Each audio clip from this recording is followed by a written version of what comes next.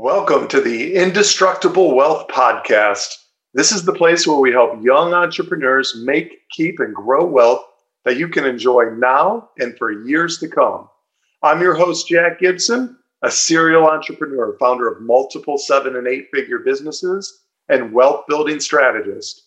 Each week, I'm going to share my tips, resources, and secrets to help you create a plan and build the life you've dreamed of. So you guys don't know this, but the rules have changed in your favor. What do I mean? Well, the everyday Joe and the everyday Karen. Oh, shit. I said Karen, didn't I? Let's go Susan. Can now invest in deals before they go public. They're called Pre-IPOs. That stands for initial public offering. And these guys, you can get in for like $1,000 on these deals. You don't need a ton of money. Let me explain how this works. And you guys, this is a real chance for you to move the needle on your net worth in a fast way. This is not for somebody that has, just a few $1,000s to invest. Like, I wouldn't do these. I think this is a great opportunity for you to take a small allocation of your total investable dollars and maybe potentially put it into hyperdrive, set the stage for you here. So have you ever had a really good surf and turf? Like the ribeye cooked medium rare to 600 degrees, like at Ruth's Chris. Oh my God, that's just like so good. Then you get the king crab legs already cut, not like the snow crab where you have the little ones that you have to dig through for an hour just to get a little bit of meat out. You got the melted butter to dip them. I was going to do it. That's what she said on that last part, but I just stopped. I can't imagine too many things better in life. I mean, there's like a couple things for sure that are better, but that's right at the top of the list. And so what happens is, the regular Joes and Susans, not the Karens. Karens don't probably invest too much, right? Main Street stock investors typically get the charred and the fatty leftover pieces of the steak, and then they dig through the remnants of the hard-to-reach leftover crab. Like the kind where you just get so full and you don't want to work that much harder to crack like that little extra piece of shell to get the rest of the crab out. But if you were super hungry, you'd probably put the effort in, but you don't care. So you just got this leftover remnants. That's the table scraps that are fed to us, the regular everyday investors. The people that get in before the company goes public, the venture capitalists, get and capture the big part of the pie. Why is that? Well, as soon as the company is listed on exchange, usually the price goes up big multiple over what the private investors had bought in for.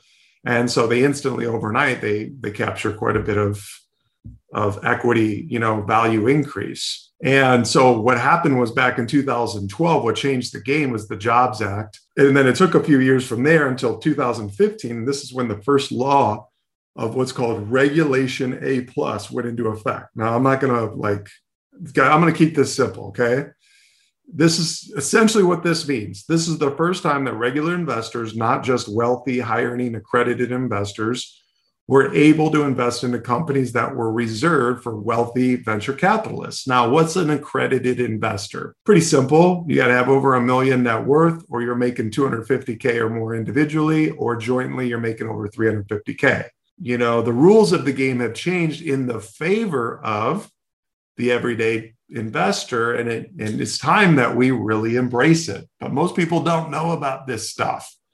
So I'm here to disrupt the industry and give you guys the goods. So you guys really want to pay attention today. So think about this. If you would have been on the inside, and there's a bunch of pre-IPO opportunities where you would have made some seriously life-changing gains. You're talking 100,000, 200,000% increase on some of these companies that if you would have been on the inside instead of on the outside looking in, that you would have really made some serious movement in your net worth.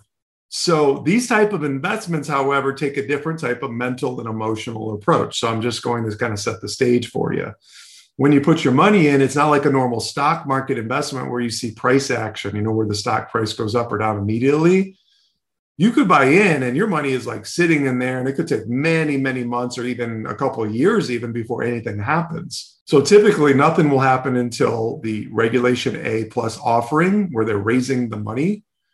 that they're going to then use to, like grow their business till that sells out. And then even from there, it could take quite a bit of time before it goes public on an exchange. So I would also recommend you not place a large bet on one pre-IPO company. You want to approach this like a venture capitalist, what's called position-sized bets on multiple pre-IPO offerings. Okay, so this is real easy. Okay, don't get overwhelmed here. Stay with me. A position-sized bet is where you take the total amount of money you're willing to invest into this type of asset and you spread it evenly across each one. So for example, if you have $10,000 and you have 5 well-researched choices, then you take $2,000 and you put it into each one. So instead of taking $10,000 and going all in on one of the 5, or $6,000 and going in on one and $1,000 on the other 4, you're just going to spread $2,000 out over all 5. Because you really have no idea which one's going to hit. And it's possible only 1 out of the 5 will actually be a score.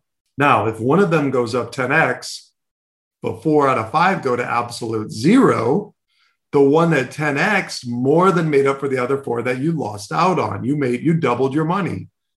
Because the one that went up 10x, that's 10 times $2,000 is $20,000, and you had 10,000 in the games. You doubled your money from 10 to 20K. So if you had placed, say, 6K into one of them and then the rest went to 0, then essentially all you do is break even. You would have just gotten your money back. Okay, because the one that did go up 10x, you had 1,000 in on it, so it went up to 10,000. The other 4 went to 0. So you just completely got your money back, which is totally boring. And that's not the reason why we're investing and taking on risk. So what makes a good private placement pre-IPO? What makes a good one? I'm going to talk to you guys about an example, give you an example of one. I think this one might have sold out, but you guys, this is one I put quite a bit into. Now, I did exactly what I'm telling you not to do. I put more than my position size bet. But I was thought this one was so incredible and I felt so strong about it. I was willing to take that chance, but normally it's just a flat amount of money that I put into these types of deals. Okay. So just letting you know that do what I say, don't do what I do. And I can take on a lot more risk than you guys do because I have multiple businesses. I have 12 streams of income. I have quite a bit of cash flow coming in. So if this one doesn't work out, it doesn't matter. My life isn't going to change at all. Okay. So this one is, it's called Robot Cash. So what makes a really good pre-IPO? 3 things. Number 1, poised to disrupt a massive industry. So think about Uber, completely disrupted the entire taxi industry. Airbnb disrupted the entire hospitality industry. Facebook completely reinvented social media. So that's one thing, poised to disrupt a massive industry. Number 2, it's still in its early stages. So in this case, this company's only worth, their sales are only like 30 million. Or it's worth 30 million, I should say. This means the private company's value when it's in its early stages is less than $1 billion. We are in the infancy with this company. And then the third thing is that it has an IPO on the horizon. So this is the real secret to making the life-changing gains. You got to be able to find a way to get into the deal before it goes public, and then its valuation explodes. Video gaming is a $162 billion market, and it's set to grow 13% annually over the next 6 years. It's bigger than the film industry globally, music industry, and the publishing industry, and it serves over 2.7 billion people worldwide. And I can testify to the fact that my 11 and 13-year-olds spend most of their money in this industry. I mean, the amount of consoles and new gaming systems and the games, I mean, they're all their disposable income, which is very little. It's not like they're high earners, right? But the money that they do get a hold of, bam, it's just a fight to get them to not spend all their money on video games and items within Fortnite. My Lord, did they want to drain their bank accounts just getting suckered into all those little tricks and things that they on that Fortnite game. So I actually ran this investment by them too to see what they thought. That's how you know when you got an incredible deal. You run it by an 11 and 13-year-old, boom, surefire. If they like it, oh man, this is a no-brainer, right? Okay, I'm kidding. Okay, so how does this one work? How it's going to disrupt the video game industry? The normal video game industry is such that where, like, say, GameStop, kind of an outdated business model. So the fact that people are, buying so many of their shares and all of that deal, that is incredible because this GameStop's definitely, it won't even be here 5 years from now. I mean, almost guaranteed. So at some point along the line, people are going to lose a lot of money that they put into chasing that stock, but that's a wholly different podcast. With traditional, video games, like my kids, they go to GameStop, they purchase a game. When they're done with it, they could take it back in, the actual disc, and they could trade it in, and, they're going to get pennies on the dollar. They're not going to get much of their money back. And then they got to actually, somebody's got to drive them physically to GameStop to not only purchase the game, but then to take it back.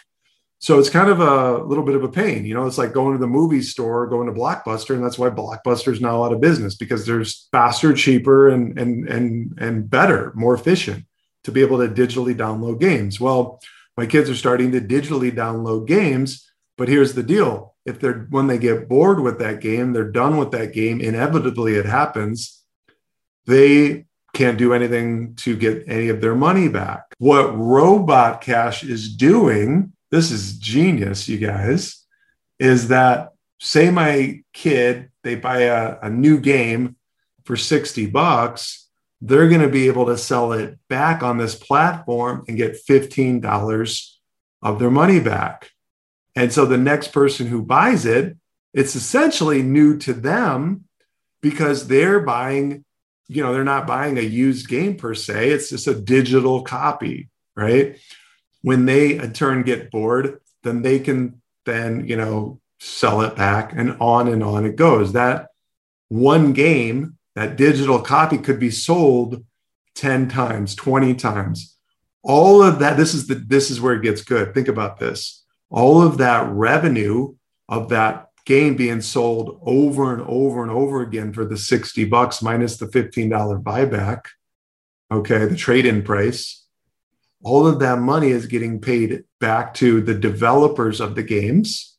So now they're making more money, the developers, the ones coming up with these games. So they're going to be incentivized to create their games on Robot Cash because they can get paid on it, on the sale of the same copy over and over and over. In the current model, they cannot. They only get paid one time. So now developers are going to be incentivized. The gamers are incentivized because they can download really cool new games quickly and efficiently and then sell them back and get some of their money back. And then on top of that, you've got the Robot Cash, which is going to be making a spread on the sale of every game as well. Now, here's where it gets even better. They're adding in crypto mining onto this platform. So essentially, the gamers are going to be able to leave their computer on, and through this platform, it's going to be mining for credits towards free games. So if they leave their computer on and it's mining cryptocurrency, then essentially Robot Cash is getting that crypto that's being mined by these thousands and thousands of gamers leaving their computers on that are doing this mining. So then the Robot Cash is making even more money, and the gamers are getting their games for free. And so everybody's winning on this platform. This is why I took a big chunk, because I understand it. I see this in play, and I can get in right now on RoboCash for 30 cents per share. They're projecting, the company that I get all this research from, Palm Beach Venture, at the top range of what they call their blue sky scenario, we could see gains as massive as 266,000% if Robot Cash just secures 5% of the global gaming market share. That's enough to turn a $1,000 stake into a massive $533,000 windfall. Wow, that's incredible. Oh, I'm sorry. No, on the top end. That's on the lower end of their projections. On the top end, it could be as much as $2,666,000 that you take the $1,000 if Robot Cash were to capture 5% of the total global video game sales market. Now, that's the blue sky scenario, but even on the lower end, it's looking pretty good. So if you like this idea, again, I think that this one sold out, but you can go check it out for yourself. I think there's a waiting list, actually. You visit the website. It's invest.robotcash.com, invest.robotcash.com. And you can potentially get on the waiting list because they may be opening up another round of funding. Now, I'm giving you guys my favorite pick here completely for free because I just want to give incredible value on my platform. I paid thousands and thousands of dollars for this research for Palm Beach Venture, but I'm giving this away to you guys for free because I'm awesome and I love you.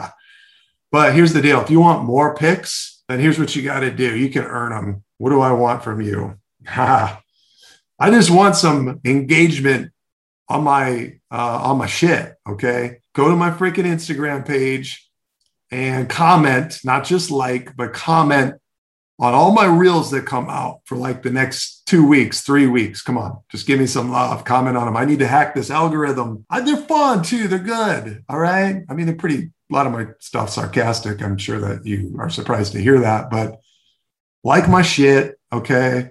And then comment on it. And then just give me some engagement. If you haven't given me a 5-star review yet on Apple Podcast, then go give me a 5-star review and write up a little review, an actual review that says how incredible that this podcast is, how much value that you get out of it. Okay. So you guys do that. And then you just send me a DM on Instagram.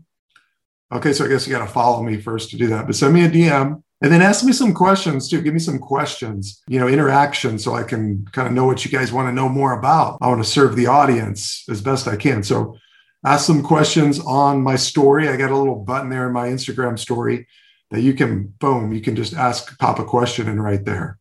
And then if you are on LinkedIn, I'm not asking you to go set up a LinkedIn account, but if you're on LinkedIn, follow me on LinkedIn, Indestructible Wealth, and comment on my post. I'm getting complete, total crickets. Like so far, the only one is like my post. I put out 4 posts. Is my LinkedIn coach, who she's fucking paid to do it. So it's awful. Oh my God. It's so awful to get complete crickets. I'm like, oh, I thought my stuff's good too. I'm like, man, this is a great post. Crickets, nothing. God, nobody can even hit the like button. It's not that bad. All right. So yeah, just give me some engagement. And then once you've given me some engagement and you want them, I'll send you over the list. I don't expect that many people. None of you are probably going to even do this because you're probably either don't care that much or it's just too much effort. But if you do want them, I'll send them to you for free. Just give me something in return. Give me a little love. All right. Hope this helps. Again, I'm not giving you financial advice to go get it Robot Cash, because I don't know. I mean, these are pre-IPOs. These are definitely riskier. I can promise you that your money your money could be locked up and not liquid for I don't know how long. I have no idea. But this could give you a chance to really get some outsized gains if you're interested. Just be real responsible. This is definitely a lot more speculative type investment. So it's not something that you want to bank and put a lot of money into in relation to your total investable dollars. But it could be for you in your situation, it could be worth, looking into and then popping some money in and then just forget about it. My mom told me, Jack, a watched pot never boils. Don't stare at the water. It takes forever for it to boil, right? That's good advice.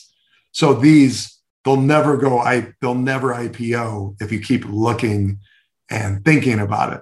If you put your money into these, you just almost got to forget about that you did it, because otherwise, you're going to be anxious, and it's just not worth being anxious. Any investment, if you're anxious with it, it wasn't worth doing.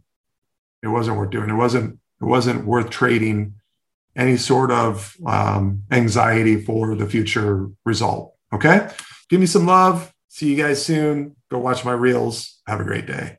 That's a wrap for this episode on the Indestructible Wealth Podcast. If you'd like to dive deeper into your own wealth building strategy, check us out at myindestructiblewealth.com and follow along on LinkedIn, Facebook, Instagram, and yes, even TikTok. Send me your questions and your financial challenges, and I promise I'll respond.